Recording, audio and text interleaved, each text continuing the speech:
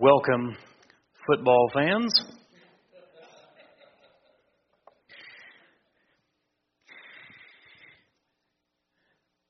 We are on Sunday nights in a series called God's Amazing Grace.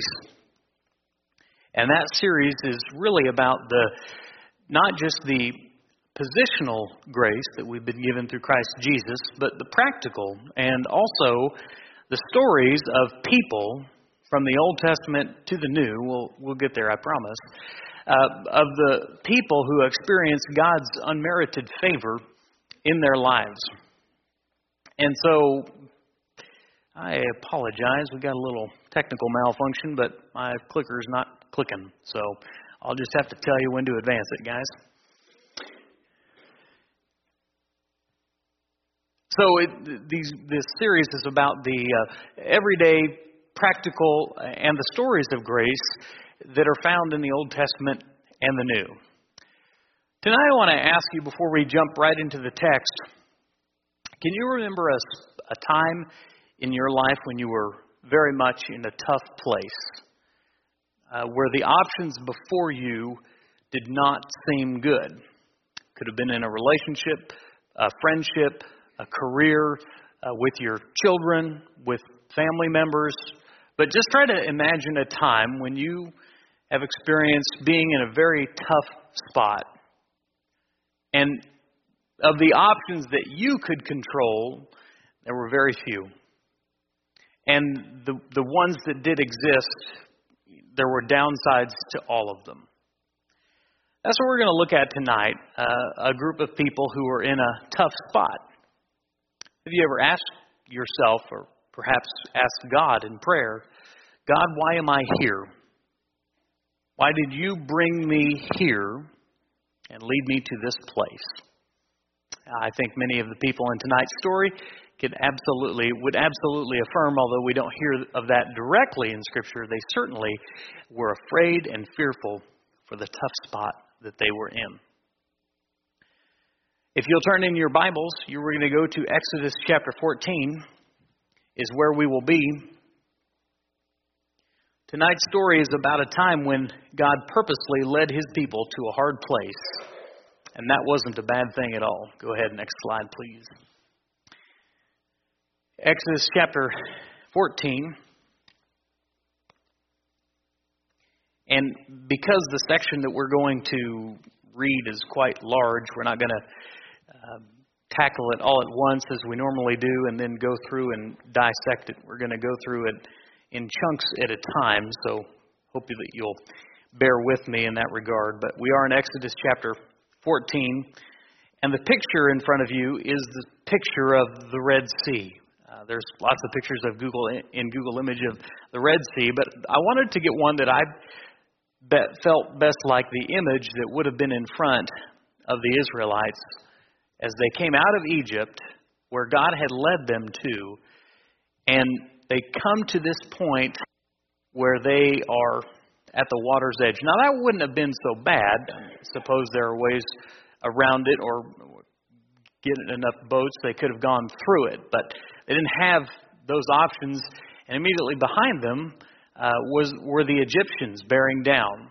As Pharaoh leaves and says, "Oh man, letting all this free labor leave the land was not a wise decision. I think I'll go after them." They appeared to be wandering and confused anyway. And so this would be a good opportunity to bear down and press forward and bring them back into a land of slavery. If you're reading with me, we're in Exodus chapter 14. The Lord said to Moses, "Tell the people of Israel to turn back and encamp in front of Pi-hahiroth, between Migdol and the sea, in front of Baal-zephon. You shall encamp facing it by the sea. For Pharaoh will say of the people of Israel, they are wandering in the land, the wilderness has shut them in, and I will harden Pharaoh's heart, and he will pursue them, and I will get glory over Pharaoh and all his host. And the Egyptians shall know that I am the Lord." And they did so. We can look at the verses right before chapter 14 and see that they not only knew God was leading them, like we know God is leading us, we believe that, but they could see a visual in the pillar of fire and the pillar of cloud, and that was set before them all the time. And so all they simply had to do was literally follow wherever the pillar would go. And the people are going now to turn back, and they camp here, and that doesn't seem to be a problem, as I said, until they hear the rest of the story, as God brings them to this point of hardship and difficulty. If you've ever been in a hard place and wondering why God brought you there, you are not alone. Many people in the Scriptures are in a place where God leads them to a hard spot.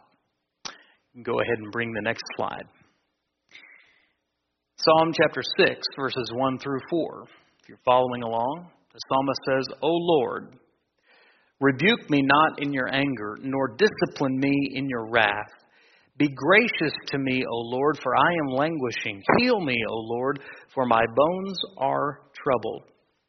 My soul is also greatly troubled. But Lord, how long? Turn, O Lord. Deliver my life. Save me for the sake of your steadfast love. I can remember a time personally when it was the time when Grace was being born. And we had been through the hard things, so we thought, with Christy's health. And the baby came, and here we were at the hospital. We had been down this road before. It was very familiar. I remember feeling sort of like we know what's going to happen here. We know we expect that this is, we've been here before with Tyler. We trust our doctor. We like the hospital. And as we were in the room, we waited and we waited and we waited some more. And they, start to get a little concerned. They don't want, baby can't live there forever. So they start putting monitors on and all of that. And as they put on the monitors, the nurse is explaining what each of the lines mean and what they're looking at. And they said, all we're doing is watching. We're just paying attention to the little one and making sure that she's doing all right. She said, as long as we don't see the line drop in anywhere in here, just like clockwork.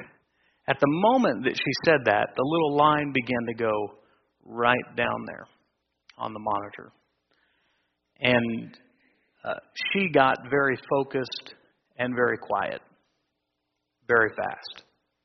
And in come other doctors and nurses and specialists and trying to figure out, okay, what are the options here? What are we going to do?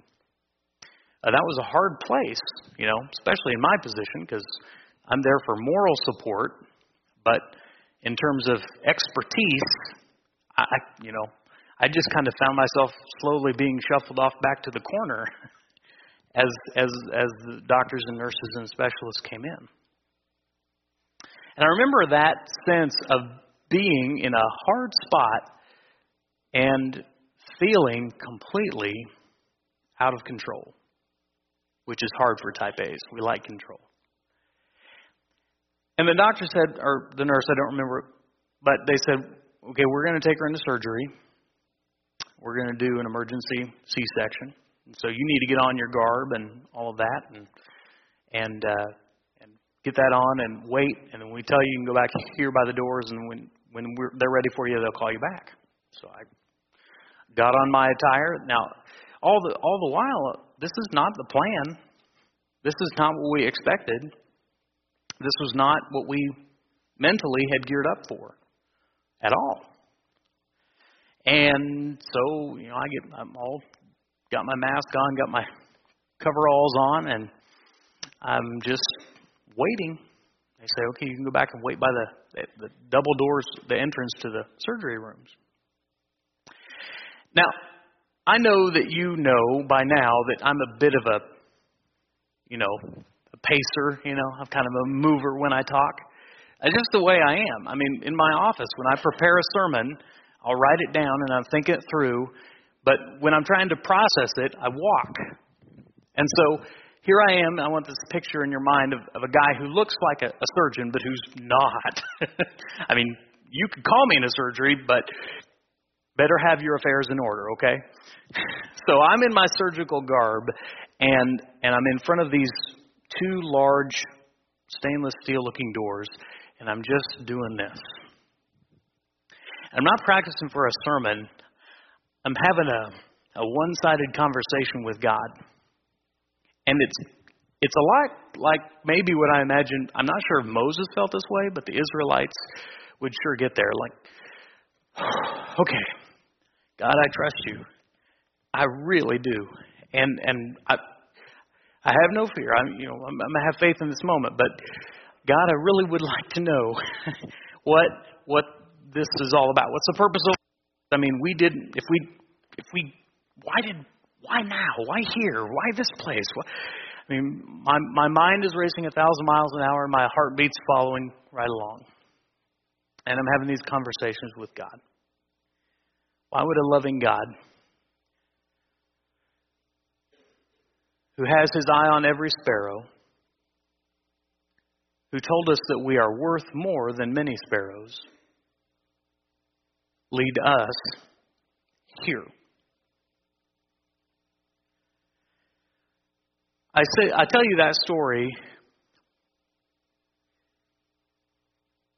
with empathy because you all have been there, I'm sure. If you're a person of faith, at some point you had the pacing with God moment where you don't understand, it's out of your control, you fully have to trust Him. And it's not doubt, but there's this little thing in the back of your mind that's kind of wondering why. And as the psalmist said, how long? How long? We've all been there if we're people of faith for very long. Would a loving God lead you to a hard spot? And if only by anecdotal evidence, the answer to that is yes. And the follow-up to that is because He loves us very much. God led Abraham up a mountain. He let Joseph go to prison. And He took Israel to the edge of the sea, with chariots and horses pounding and getting louder and louder. He would let Job lose everything but his own life. He let Mary and Martha go to the funeral. And He may have you in a place of hardship as well. C.S. Lewis said, hardships prepare ordinary people for extraordinary destinies with God. It's only in the hard places where we truly begin to understand, where it goes from here to here, and maybe it even involves here, God's love, God's provision, and God's protection. Is there any place worse than a hard heart? And I say to you, the only thing worse than a hard place is a hard heart. So, we go to verses 10 through 14. Next slide.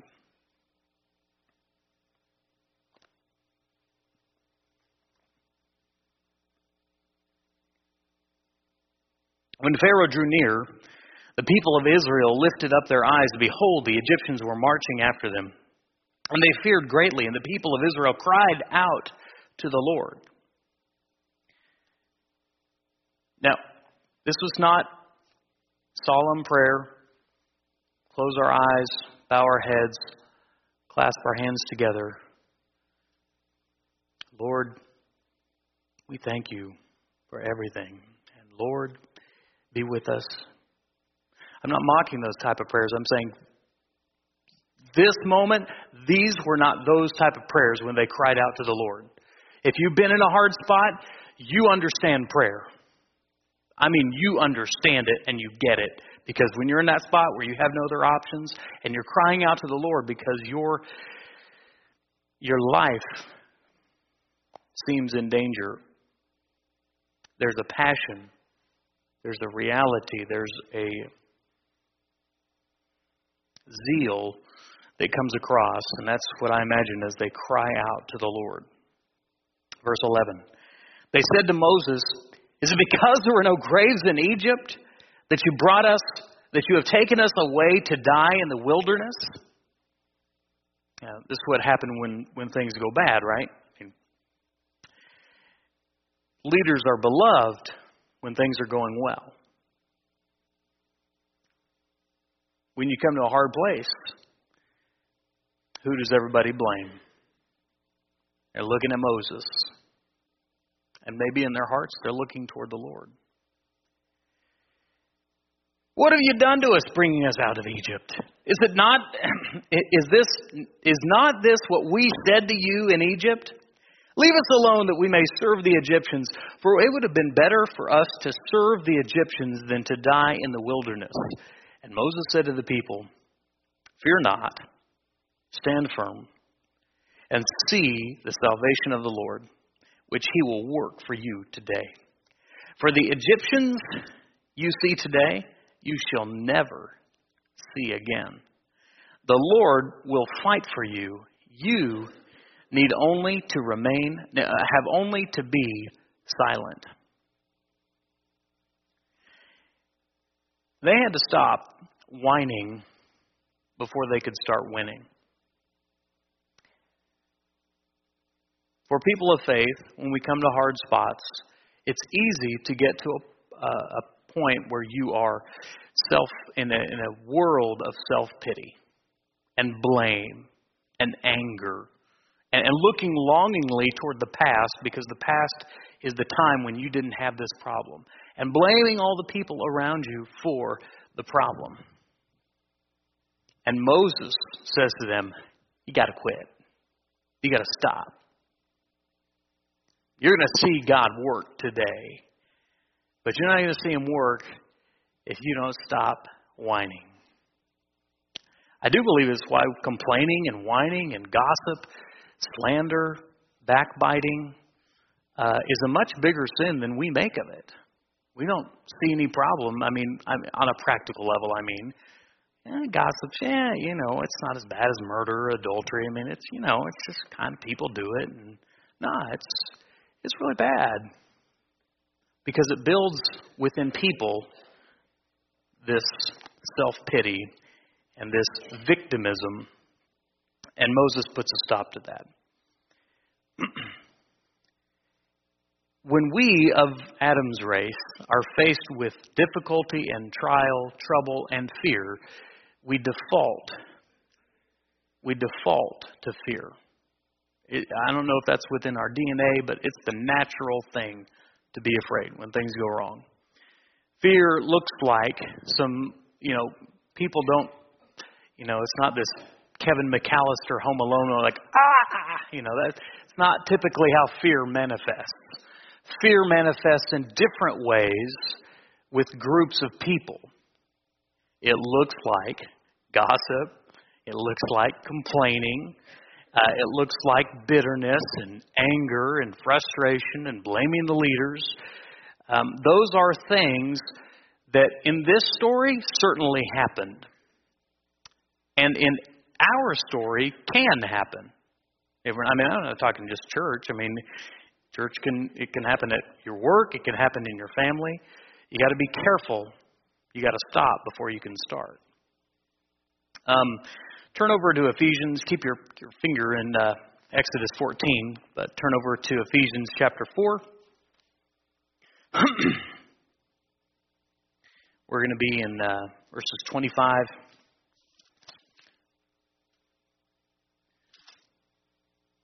29 through 31. Now this is how Paul says it. "Let no corrupting talk come out of your mouths, but only such as is good for building up as fits the occasion, that it may give grace to those who hear. And do not grieve the Holy Spirit of God, by whom you were sealed for the day of redemption. Let all bitterness and wrath and anger and clamor and slander be put away from you, along with all malice. Now, this verse connects to this verse, and because they were living that out, Paul calls that kind of talk corrupting talk, because it tears down instead of building up. Anywhere you see division and discord and a lack of unity, you see Satan working. And he most often works through corrupting talk. Now, please don't misunderstand. I'm not preaching a sermon to one person here. This is a preventative maintenance type of sermon, you understand? But the lesson is clear that the Israelites weren't going to see God's work of His hands until they shut their mouths and begin to do and what Moses and what the Lord told them to do. They had to trust that if He brought them to this point, He would bring them to the next point.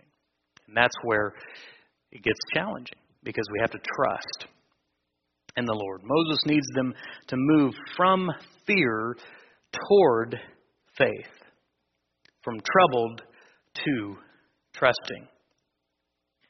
And the problem is, well, let's look at verse 15 and read back in Exodus 14, starting in verse 15.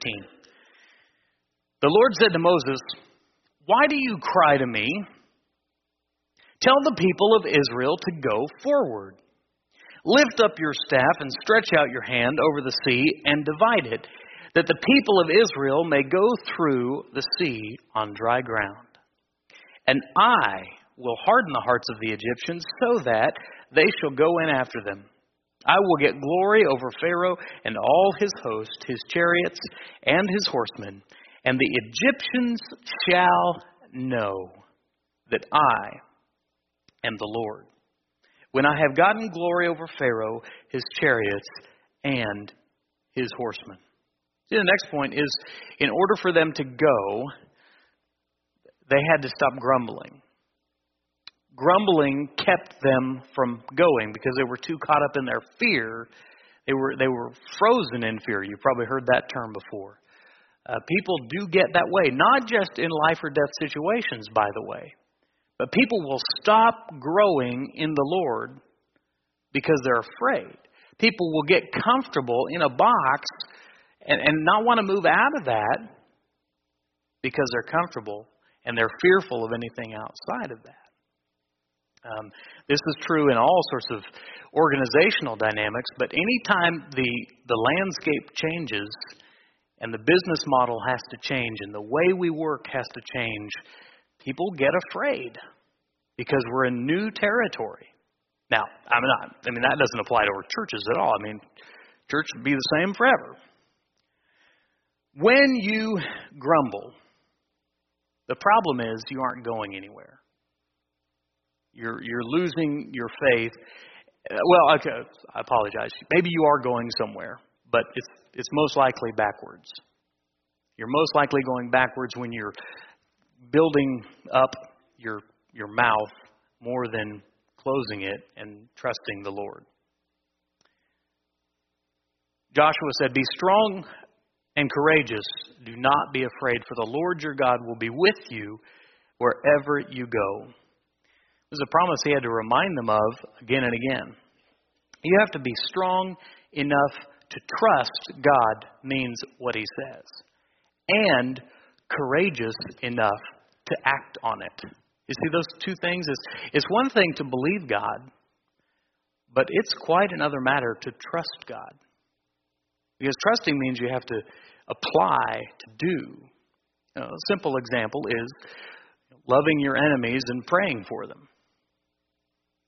I love Jesus, I really do, but that's a hard one. It is. I believe that intellectually He said it. But when it comes to actually doing it, I'm not quite as faithful.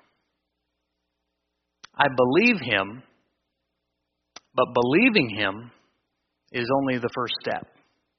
Then you have to do what He calls you to do. He didn't get He didn't just need them to stop murmuring and stop fearing, but He needed them to start moving. You have to be both strong and courageous. It's the offense and the defense, to use an athletic analogy that you might have seen a little bit of that. See teams with absolutely no defense, or when they got the offense, they couldn't make a shot. So we have to think about, as people of faith, trusting in the Lord and being courageous enough to move forward. Don't just cry out to Him without being willing to go and to do what He calls us to go and do. Finally, God was both behind them and before them. This is, we're in now verse 19. Then the angel of the Lord, who was going before the host of Israel, moved and went behind them, and the pillar of cloud moved from before them and stood behind them, coming from between the host of Egypt and the host of Israel. And there was the cloud and the darkness. It lit up the night without one coming near the other all night. Then Moses stretched out his hand over the sea, and the Lord drove the sea back by a strong east wind all night, and made the sea dry land, and the waters were divided.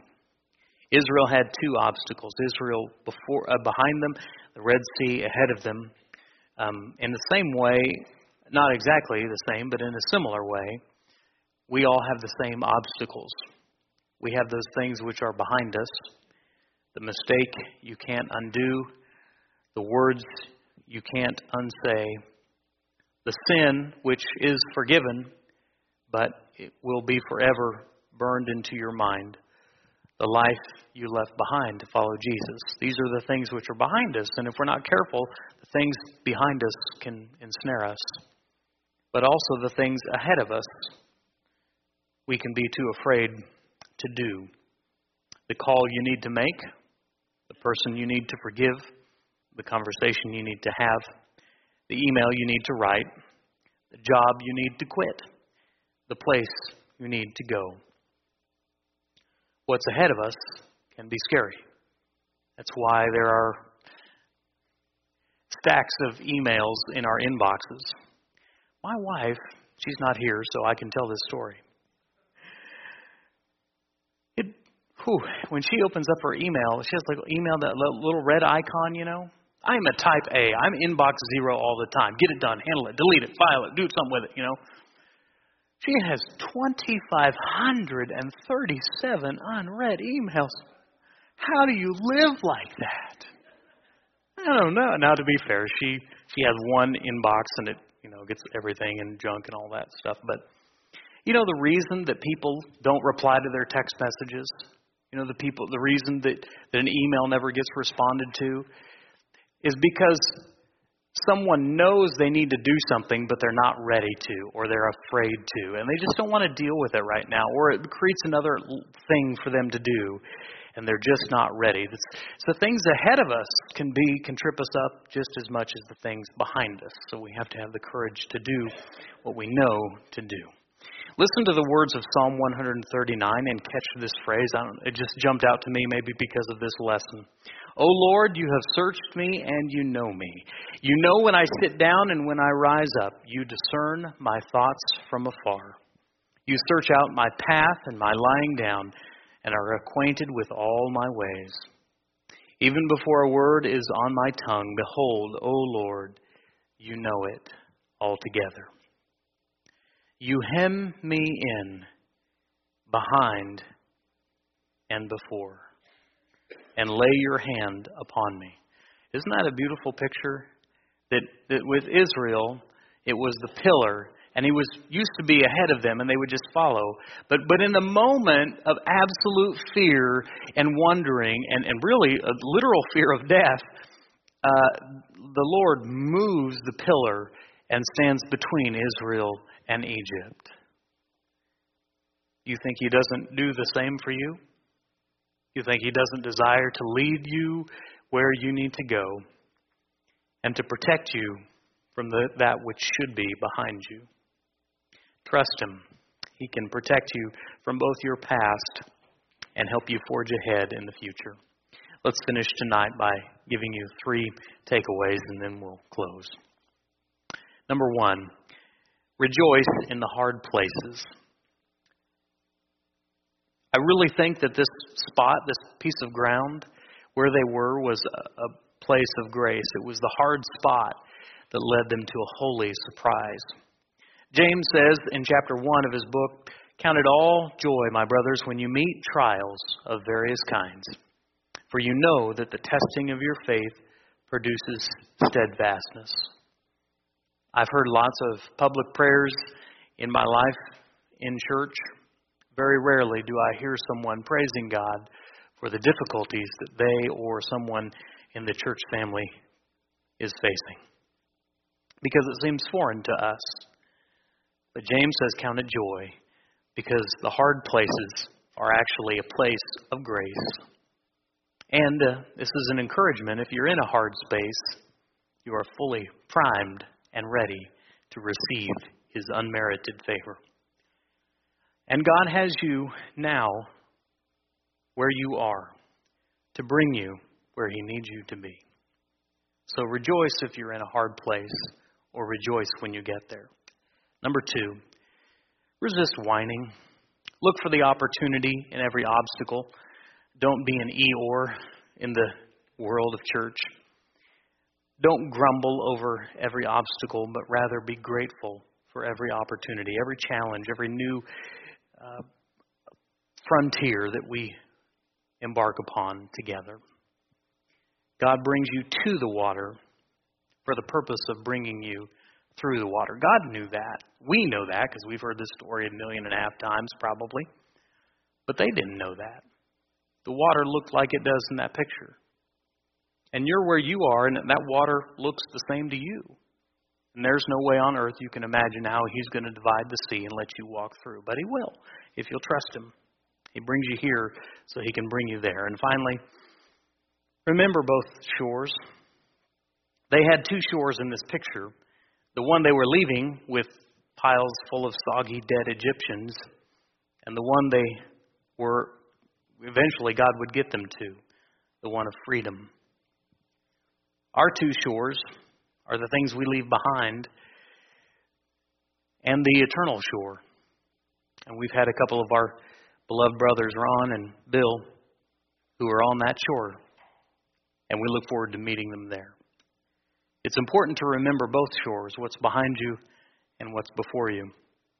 He helped you leave the past so that you could focus on the future, and we not forget that God is both behind and before. As we finish tonight, let me remind you that God, many times in Scripture, has used water to separate the living from the dead. In the story of Noah, in the story of Israel that we looked at tonight, and in the story of us, the water is where separation begins. Don't you know that every time they would pass by the Red Sea in later years, at least for a generation, they'd look out over the water and they'd say, "Do you remember what God did there? I'll never forget it." May this water, or wherever you were, began your journey with Christ, be the same. To remember what God did there. The waters of baptism is where death to ourselves begins and where life in Christ is presented. Tonight, if you are ready to put on Christ, or if you're in Christ but you found yourself longing for Egypt, and maybe you need to repent and turn back to Him, whatever your need might be, please meet me down front. We'll be glad to help you in any way. As together we stand and sing.